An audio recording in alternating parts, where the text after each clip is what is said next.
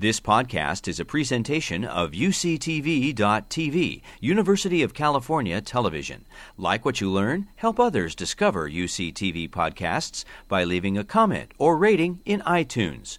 I'm Dave Dewar. I'm the Development Director for the University Library, and both Vikram and Melanie are off handling parental duties at this point. But as Joyce Carol Oates announced last month, we're still celebrating the fact that Vikram had been named a Guggenheim, with a Guggenheim this year, which is quite a remarkable thing here at Cal. So we will follow his progress with interest, and he and Melanie will be back hosting in the fall. So I would like to, we have one participant who also was going to read it at the Lunch Poems event who could not make it because of a last-minute emergency. I'd still like to acknowledge her. Lily Berger is a junior who's majoring in English. She's the recipient of the English Department's Yoshiko Uchida Prize in Writing for fall of 2014, as well as this semester's winner of the Julia Keith Shrout Short Story Prize, and she states, "Writing is where my home is." I don't know if that's grammatical, but it sounds very evocative anyway. So we would like to congratulate Lily, even though she can't be with us. I would now like to introduce James Lewis. He is a third-year English and theater major here at Berkeley, a dedicated actor in the theater community, and is excited to have the opportunity to branch out creatively into the writing scene.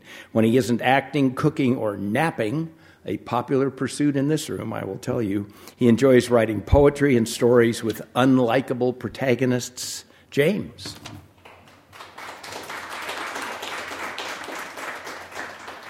Thank you so much. I just want to take a quick moment just to thank all the organizers of Story Hour. It's really a special opportunity to be able to come here and read. But without further ado, I'm going to be reading from a story called The White Falcon.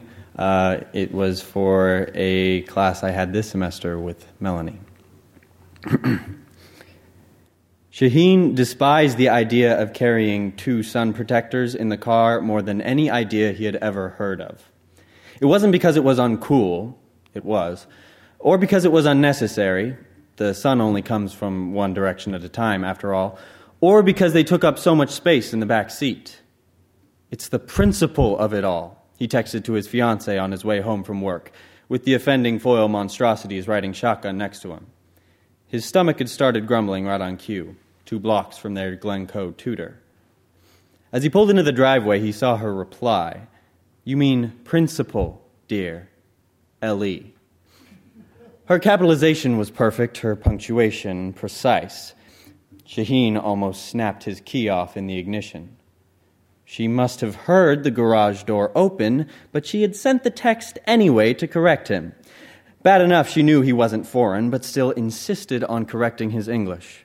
She was almost as bad as Miss Mulligan, the 6th grade teacher who had taken it into her head that he was from Iran. Back then, he only knew it as Persia from history lessons, and had brought him dates on Fridays and always corrected his English like he needed the help. You would think with a name like Anna Maria, his fiancée would have had similar problems, but apparently not.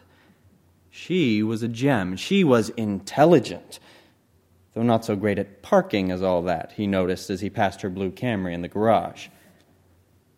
Anna Maria hadn't gotten dinner. She wanted to go out, apparently. "Come on, isn't it a Friday night, dear?" she asked him, but it somehow didn't really sound like a question. Shaheen placed his keys on the end table by the door as carefully as he could manage.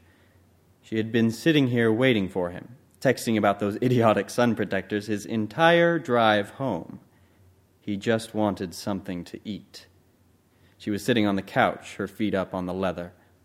He looked away from her, walked into the kitchen instead. "Of course, darling. Whatever you want to do, I'm sure we'll end up doing." He didn't look to see her reaction, choosing to plow ahead instead as he reached up into a cabinet for some glasses. "How about an aperitif before we go? I'm starving, so it shouldn't take much," he added, turning around now with 2 wine glasses in hand, smiling a big smile. Anna Maria was sitting on the couch, looking at something outside the window. He couldn't see what, and he didn't particularly care. Red okay? He didn't wait for an answer, nor did he expect one, as he was already opening a bottle of Pinot. By the time he had poured the drinks and come down to sit next to her on the large leather recliner, she was still looking out the window. I'm wondering if we should have gotten the Maxima. What? Darling, the Ultima is perfect, trust me. Or at least it would be if it wasn't filled with sun protectors. Shaheen forced out a small laugh here. The last thing he wanted was to have to go back to that damn dealership. The first salesman he had talked to had tried to tell them about how the Ultima was perfect for Islamic families. While Shaheen had taken offense at the assumption, Anna Maria had been more bothered by the incorrect use of the term. She was sure it should have been Muslim families. I've just been thinking that the Maxima has a bit better gas mileage. I know it doesn't really matter for us financially right now, but I'm thinking more about the kind of example we'll be setting for our kids. I mean, she trailed off, seeming unsure of what to say. They hadn't had many discussions about children, and the few they'd had been quite brief. Shaheen sipped his wine and didn't look at his fiancée. He thought about trying to rescue her. I mean it about the sun protectors. I'm never going to use either one of them, really. We got the leather so we wouldn't have to worry about sun damage or anything like that, and I'll be the one driving it more for now anyway, as long as you have the Camry. If it's really going to be our car, I think I should have some say in the matter. She looked at him, and the look on her face reminded him instantly of Miss Mulligan, like he was speaking another language. Even though he knew everything he was saying made perfect sense. His wine was almost finished, so he poured himself another glass. Some say? As if you wouldn't... Besides, he said, feeling like the wine pouring into his glass, the sun only comes from one direction at a time, so I'm thinking about changing my name back. Shaheen almost spilled the Pinot. He tried and failed to collect himself. What? Just until the official wedding, I mean. I just think it would be a little more, well, traditional? Traditional. Yes. All right. Shaheen sipped his wine. Twice more he drank, and then he finished off the glass. He didn't pour another. I'm taking the sun protectors out tomorrow morning. Thank you.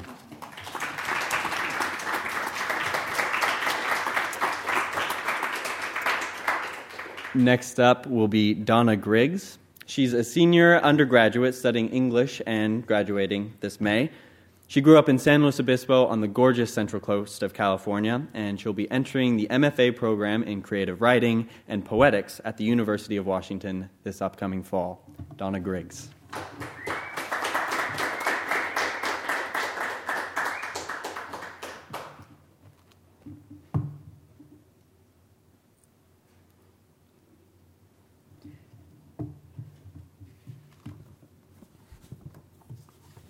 I would also like to say thank you for the opportunity to be here.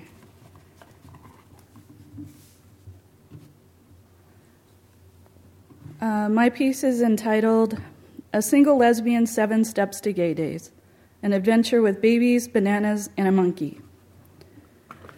Whether you're gay or straight, Gay Days at Disneyland is truly one of the best activities one can experience in their life. There are pool gatherings and dance parties, group boat rides, and ice cream socials. Just the opportunity to watch a 250-pound man resembling a lumberjack almost coming to tears when he's able to hug Mickey Mouse is well worth the price of admission. I think that most gay people would say that the optimum scenario for attending such an exciting event would be to go with your significant other, perhaps with the kids, or even single with a bunch of your favorite pals. But I think they're selling the straight population a little short.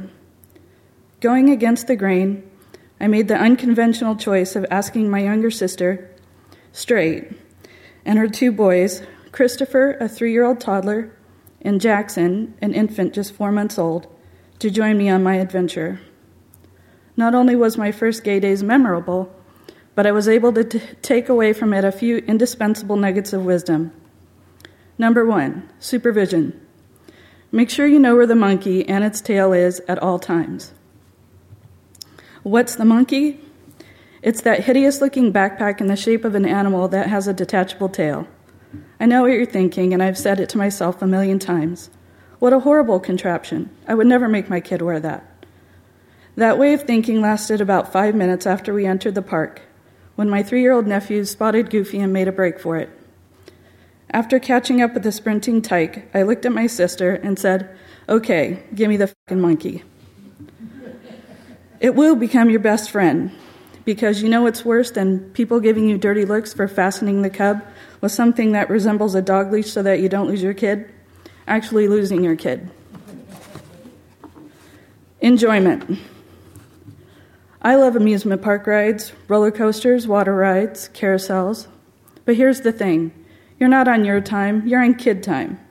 You will inevitably end up doing and seeing everything that the little one wants. It can be a little unnerving at first, but I guarantee the first time you see them do something cute that makes you laugh, all you'll want to do is follow them around the park.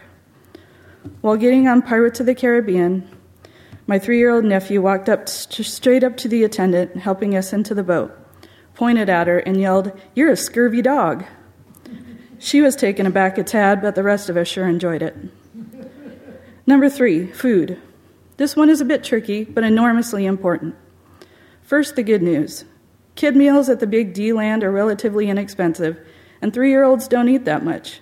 You could give them 3 bites of a cheese quesadilla and some chocolate milk, and they're ready to run a marathon. However, the bad news is if the fuel tank of said Rugrat dips below a certain point, they become the devil incarnate. At one point, while the 3-year-old's head was spinning around, I was forced to push my way to the front of a fruit stand line to retrieve a banana. Now, of course, there was some grumbling by the other patrons, to which I replied, "You see that demon spawn over there? If I don't shove a banana in his mouth pronto, then we're all going to suffer." After witnessing the meltdown firsthand, they were very obliging. So remember, pack snacks, a lot of them. Number 4, sleep. Now, I love a good party as much as the next homosexual. And I realize that the thumpa from the hotel next to yours can be pretty tempting. However, remember that there's a reason why it's 9:30 p.m. and you're in your room already, feet throbbing, looking into the mirror and wondering why it looks as if you got your ass kicked by an angry hairdresser. You can't let the kids get the drop on you. You have to be ready. So get plenty of sleep, unless you want to end up the following night with a pulled muscle and Cheerios in your hair. Number 5, the infant. Oh, they're cute, cuddly, and smell nice when the day starts out, but beware, this can be extremely misleading. First and foremost, if the wee one is asleep, do not, under any circumstances, disturb its slumber. Trust me, you want this one as nocturnal as possible. Taking one kid to Disneyland is tough enough. Taking 2 can, in extreme circumstances, cause psychosis. Secondly, sudden attacks of projectile vomit will occur without warning. The little one could actually be smiling and showing absolutely no signs of distress beforehand, so stay alert. Side note, said baby should not be swung around after downing a sizable amount of breast milk. Number 6, sex. You would think that a lesbian's attendance at an event such as Gay Days would facilitate a certain amount of opportunities in the hookup arena. Under normal circumstances, this is a distinct possibility. However, with sister and nephews in tow, all wearing matching shirts with baby barf on them, it puts a small kink in the mojo department. So if you would like your gay days to abound with sexual proclivities, then I highly suggest that you go with your single friends who would be more than happy to ply you with alcohol and be your wing women. Number 7, getting all that you can out of your experience. Now, with all those helpful hints in mind, I've left the best and most important tip for last. The most valuable commodity to have on any trip is a partner in crime. Whether it's a quick day trip to the beach or a week-long extravaganza to the happiest place on earth, make your travel companion decision wisely. Make sure they are dependable, knowledgeable, and above all, have a great sense of humor. If you follow these effective 7 steps, your gay days, or really any adventure, will certainly be an experience you won't forget. Case in point, on the first day at the park, I was certain that I had made the right choice in my partner in crime. With the gates open mere moments, we approached a bench where 2 young women were sitting. My sister Stephanie parked the stroller with her 4-month-old angel sleeping soundly aside, looked directly at the women and said, Hi, we're going to go ride that train right there. Is it okay if I leave him here with you? With the sun shining and the look of terror on those young girls' faces, I knew it was going to be a good trip. Thank you.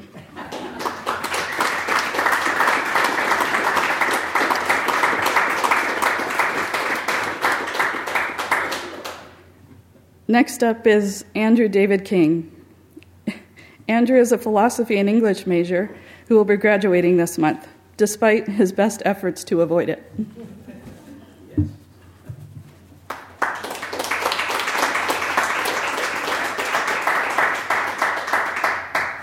And there truly have been many efforts to avoid it. I just want to first say thanks to Gigi and everyone else who puts this thing together. It's really awesome. And second, I wanted to apologize for bucking the trend of funny, uplifting, witty stories. But I think given the depressive reputation of writers in general, we can all agree that it was bound to happen. This is a piece called Fennel Park. The day the man lied down in the field, he did not arrive in a red pickup like the witness said. He did not head northbound. He did not stand near the outcropping on the easternmost limit. He did not thrust his hands out against a storm as black-brown as tea before it is too bitter to take. That, they concluded, was someone else. The unknown did not drive a gray truck, but walked. With empty pockets, with no boots or socks, they were dirty and it seemed pointless to wash them. Without sound except for the back-and-forth argument of his feet until the angles of the playground slid out of the early morning haze. It could have been a dream that led him, he thought. That was plausible. The walls between sight and knowledge and memory and revelation were not walls, after all, but chain-link fences, spilling the mist of whatever meaning they could hold. So it was that the patch where he chose to lie down was but another anteroom to pace, another chamber and a never-finished hive, a square patch of matted-down grass about 7 feet across. Near the square grew a clump of trees thronged with parasitic vine that reminded him of the hair of the woman who had once lived at the house he had walked here from. It did not snake in the wind like hair, but neither did hers now. Neither did the hair of anyone else who slept under the earth. He lied down. The cumulus roared into a menagerie, a rhinoceros and then a termite unfolding its shell wings into an eagle.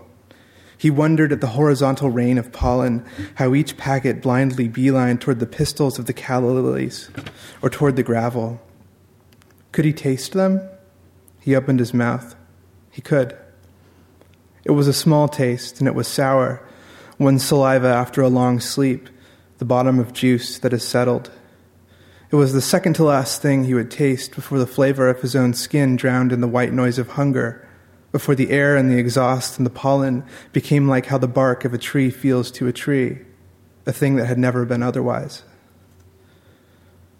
By the weekend of the birthday party, the vines had taken gentle shoots to his wrists, leaving room for his pulse the way a knot halts before constriction. Thickets of brown overtook his chest. Sparrows the size and shape of pears brushed his face. Neighbors had already begun to complain about the ash that wept from his abandoned house. Reticula of it laced their windshields, their white tulips, their plaster. Later, the police would break in to find the house empty, a fireplace overflowing with cinders, ash trails and the impressions of bare feet leading everywhere. Gray garlands to the kitchen, to the bedroom, and at least one ophidian loop that exited the front door only to return through it. Later, after the uproar, they would swarm the woods, a dark-clad army. They would find him, but they could not detain him, the only evidence of their frustration being a pair of handcuffs left dangling from a trunk. Before all this, though, the birthday boy had fled his party to wander, as those who see the end of a parade coming sometimes avoid it. The man could not notice the boy's family or their occasional awkward laughter, nor how garish their red balloons, and all the plastic petals each left in its wake when it burst. But when the boy cupped the man's ear and spoke into it, his last human ounce listened. "What do you see?" This was a question the way the destruction of a painted canvas was a question, not a letter slipped under a door, but a pick snarling in the guts of a lock. The man's heartbeat stirred, and the vines, those good parents, tightened. He hoped that if he stayed silent, the boy would disappear, would take him for a mirage. He had escaped notice up until now and thought he might escape it again.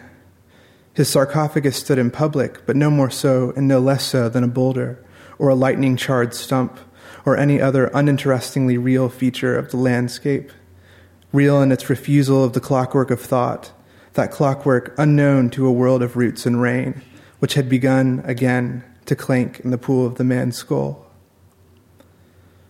When the boy climbed atop the gnarl of roots that was the man's chest and matched their eyes each to each, the man knew he had to respond. And so he did. The boy left. The day stumbled forward. Acorns unfastened from a dry branch.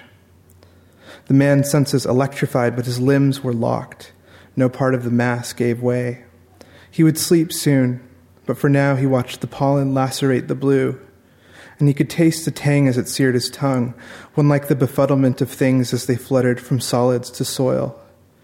He knew it was ash, but the word for it had been wiped from him. A rhizome, it had crawled out into oblivion, not unlike his body, not unlike the air in a balloon as it acquaints itself with a thorn. Thanks.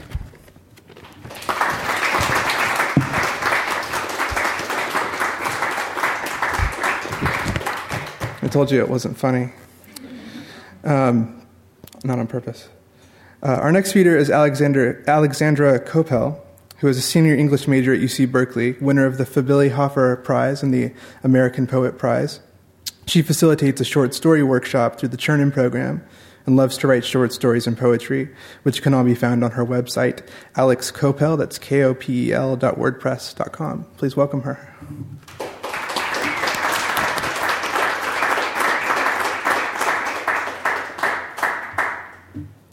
Thank you.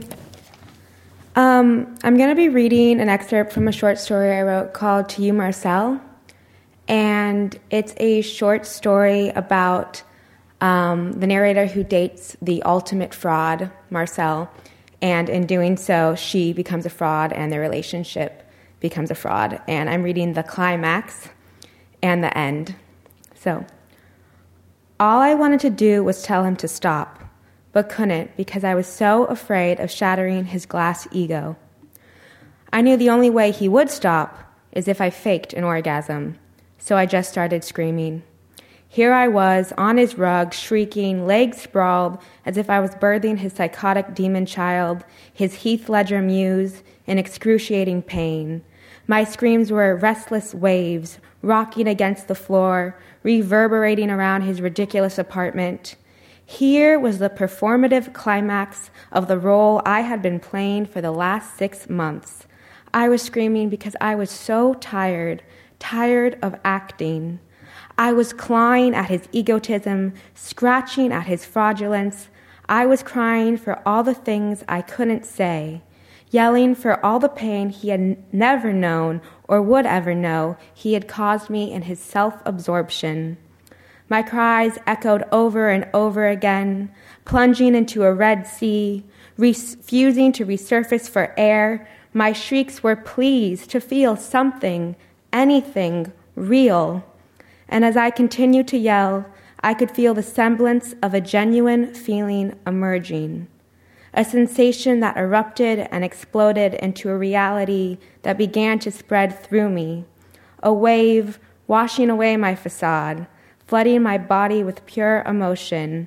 My screams began to dissolve into this whirlpool of sensation, into a chorus of a self at harmony. And I could feel the sense of a finitely brief, infinitely calm relief, a sense of peace. And I stopped screaming. My inhales and exhales formed the rhythm of a song, the beat of a melody I had forgotten and now remembered.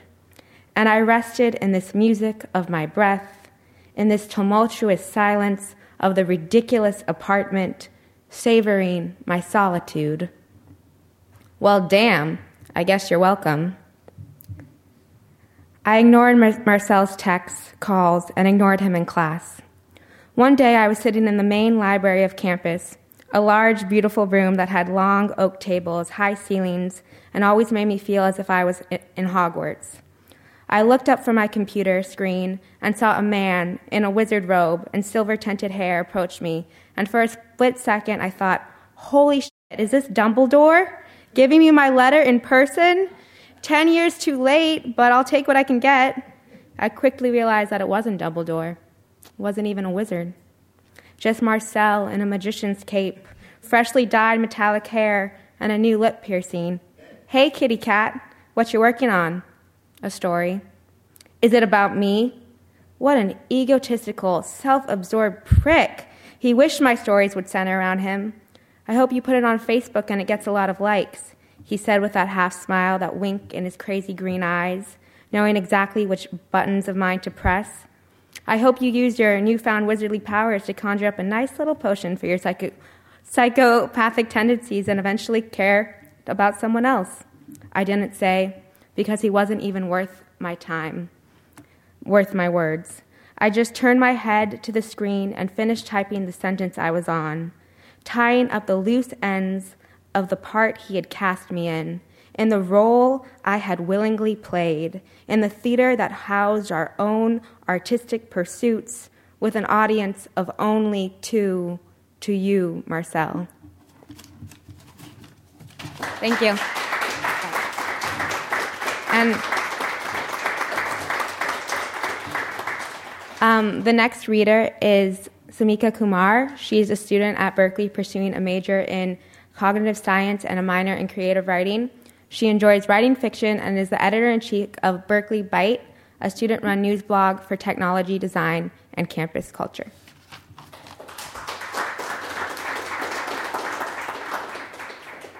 Thank you. I'll be reading from a short story that I wrote for Melanie Abrams' class. In the evenings, Daddy and I continue to eat at the dining table with 3 placemats, 3 plates, 3 napkins. Daddy always served my sister Olivia's plate first. Her portions were returned back to the serving container after we finished. Then Daddy washed her plate with ours as if she had eaten with us and was already back inside her room finishing homework. The nights were long, tearful, and filled with shrieks of nightmares. The feelings I concealed during the day manifested during nightfall as ferocious girl-eating monsters and zombies lurking under my bed, inside my closet, and behind Olivia's empty bed on the other side of the room.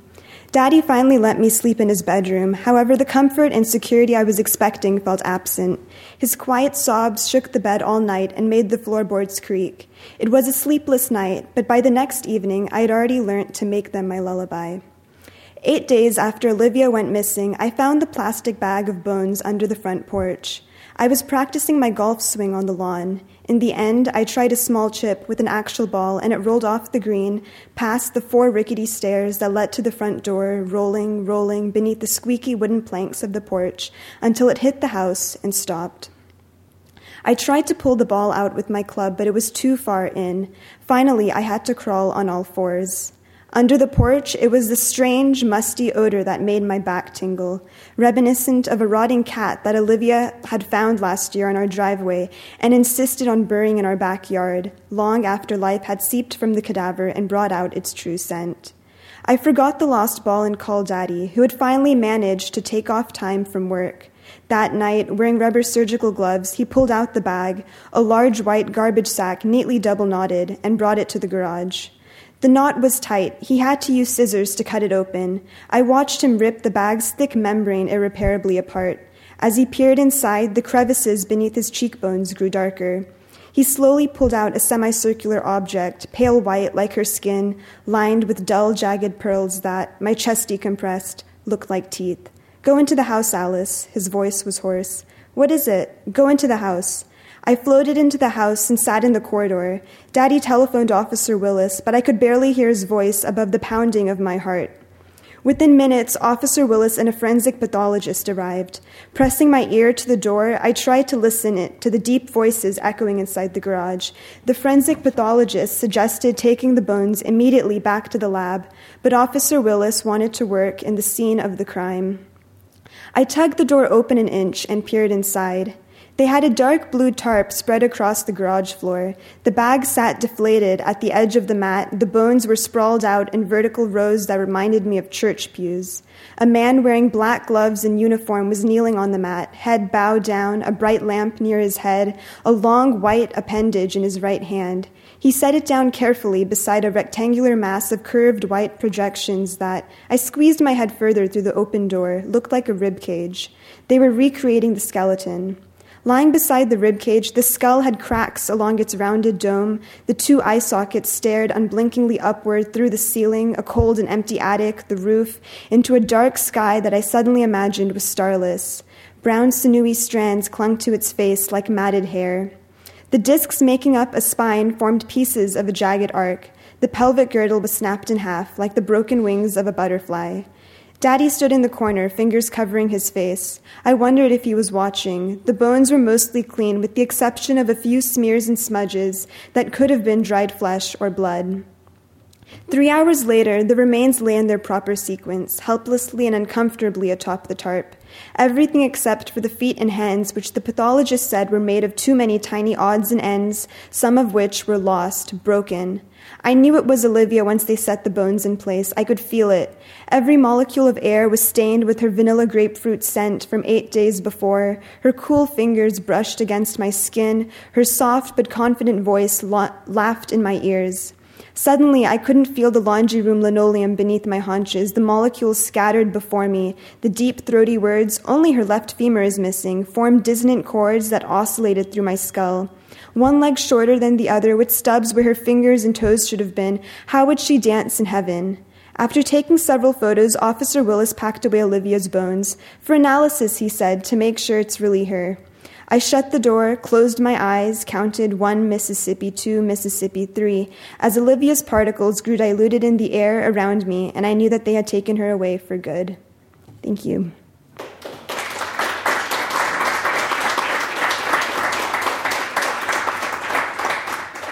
Forty Sture studied at Sarah Lawrence College before completing a BA in English at UC Berkeley. The author's work has been featured in Atom Magazine and Clam. Forty resides in the San Francisco Bay Area and is completing a book of short fiction and essays.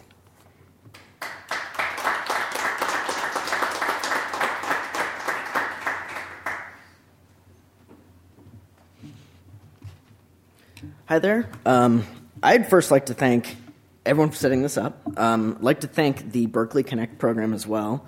And most importantly, Georgina Klieg for taking a chance on me with nonfiction and in general. And some of the fellow prize winners for working on this essay. So thank you, Donna and Natasha. If you're here, I can't find you. Anywho, this essay is called Object Permanence. I used to catch salamanders when it rained. I'd give them water and dirt and feed them flies or ants before setting them free. I ran an equal opportunity catch and release program. Despite my efforts, they'd sometimes end up in a drought or a flood. I choose not to believe in the existence of pure evil, but every creature is born into and reacts to its unpredictable external factors, desires, compassion, and affection, and deserves it. I always begin from this assumption, no matter how quickly I forget it. I sense most do, though some forget more frequently than others. Like most people, my first memory was artificially manufactured. We went through the haunted mansion and waited in line until we hopped into a coffin that led us on a track through a dark, mechanized maze. At the very end, a holographic skeleton appeared between my mother and I in the mirror. I was enthralled and terrified, and looked next to me to see if the hologram was sitting there. It was sublime. It's an anachronism, of course, a prefabrication of memory. But every mind has to start building somewhere. Unlike most people, Herbert Mullen's first memory was clear fact. He was born on April 18th, 1947, the same date as the 1906 earthquake, to a middle-class Santa Cruz family. I was crawling on my hands and knees, Mullen recalls, and I was looking into a puddle, and I saw myself and the redwood trees reflected in the sunlight, and I touched the sun with my finger, and it created little circular waves extending outward in all directions. I felt peaceful and calm and inquisitive, curious, content, grateful, and hopeful. Preschool started with a gouging betrayal. I came to Notre Dame Montessori with my only friend, Brett. My mother likely selected the school, asserting the developmental benefits of constructivist education. The first day, he publicly renounced our friendship, leaving me cold in the tan bark. This made several carpools tense. We'd snake up the narrow road in silence until we reached the church's spires and turrets. Then the doors would close us in.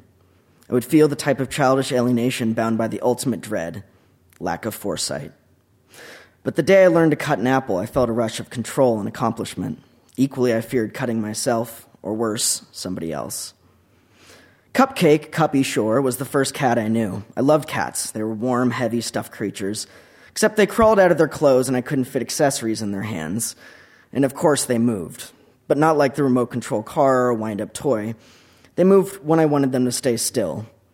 So I'd reach for the tail as she moved away. Something I did with all the time with toys. I'd get frustrated and pull harder and they'd yowl. My mom had to explain that cats feel and, to some degree, think. Eventually, after many scars, I learned the limits of her play value, particularly geography. I just learned how to use scissors and started making collages in preschool. I pawed over glossy photos from past months' People magazines, which usually circulated between the beach house and my mom's waiting room. I started cutting around a group of frizzy-haired women who appeared furious against a Florida panhandle sunset, or possibly sunrise. They might have had pitchforks and torches. They held signs that, at 4, I could read clearly. Fry, Bundy, Fry. It seemed other mothers disliked Married with Children, but Fry, didn't that seem a tad vicious? We were living in Saratoga, and my grandmother Justine at the time, while our house was being remodeled. In the years before preschool, Justine took care of me while my parents both worked and my brothers were in school. She read to me a great deal. She would read to me a great deal, play piano, nap, watch movies, do crafts, paint faces, play with the cats. Imagine it was a relief for her. She had recently lost a little collie, and several years prior, the slow loss of her husband to Alzheimer's. It's only now that I can feel how concentrated it was in her, how it informed her actions, but was never reflected in them. They never did say why they bought the beach house in Aptos. To this day, beyond tax breaks, it still isn't explicit. They moved around a dozen times in the past decade. My parents worked efficiently throughout the 1980s, alternating between child and degree rearing. After they'd received 2 of each, they moved down to Saratoga and had me. I sense it's relatively simple. They wanted breaks in general. Breaks in the cycle, breaks from ourselves, each other, breakings of bread and bunk beds. The wave breaks of Seacliff Beach and the brakes that supported our car every weekend driving along the world's most dangerous highway, 17, into what was known in the 1970s, then unbeknownst to us, as the murder capital of the world. Mullen grew up with an well-adjusted, well-regulated nuclear family in Placid Felton, a small town nestled between mountains and redwoods in the Santa Cruz Mountains. His father was a World War II veteran who playfully boxed with his sons and recounted violent tales of heroism. His father taught him how to hunt at a young age. Mullen was popular, a football player with a steady girlfriend, Christian, and an honor student who had been voted most likely to succeed.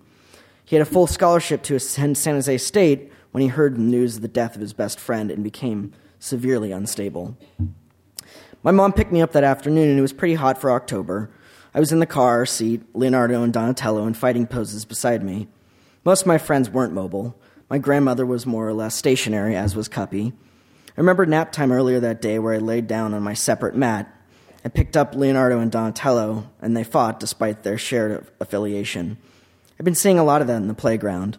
I thought it was just my brothers who fought, which my mom and dad had said was a sign they loved each other. It didn't feel like love.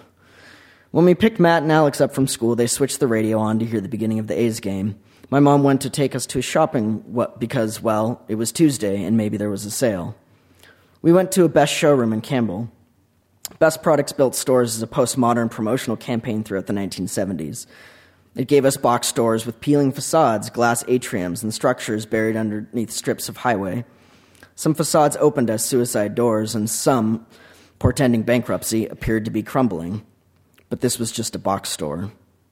We walked through the sliding doors into a foreign marketplace. Everything was branded in cartoonish letters. Shelves loomed over me as on either side as we stared down some of the aisles.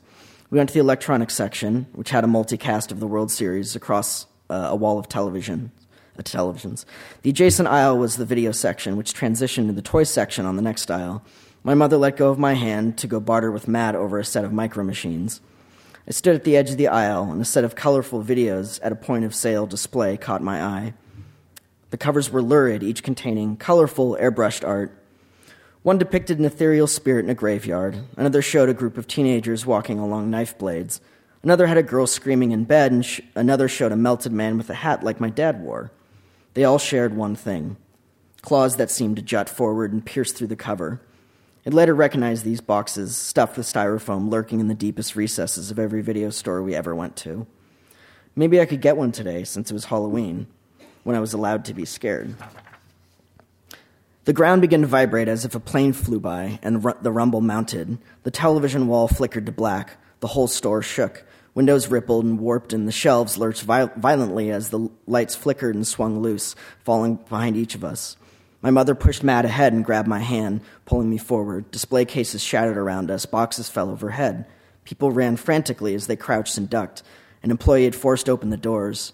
Stock toppled from the shelves as we ran to the exits. I tripped and my mother dragged me forward. I looked back. My brothers dodged falling boxes. We stood in the parking lot, waiting for the store to move again. They were called aftershocks. I could feel my scraped knee, the blood pressure, but no pain. It wasn't until Matt reached for the door handle that he realized he had shoplifted. At the moment of shock, his hand clutched the package of miniature cars as a sympathetic reflex. Though my mom considered taking it back, it seemed processing returns wouldn't be top priority. She started the paneled station wagon. We laughed hysterically because it was all we could do to escape the dread of aftershocks. Noticeably afraid, she took her time, and we took back roads. Even though I'm the last one, I guess I'll end there. Thank you. You've been listening to a podcast by University of California Television. For more information about this program or UCTV, visit us online at uctv.tv.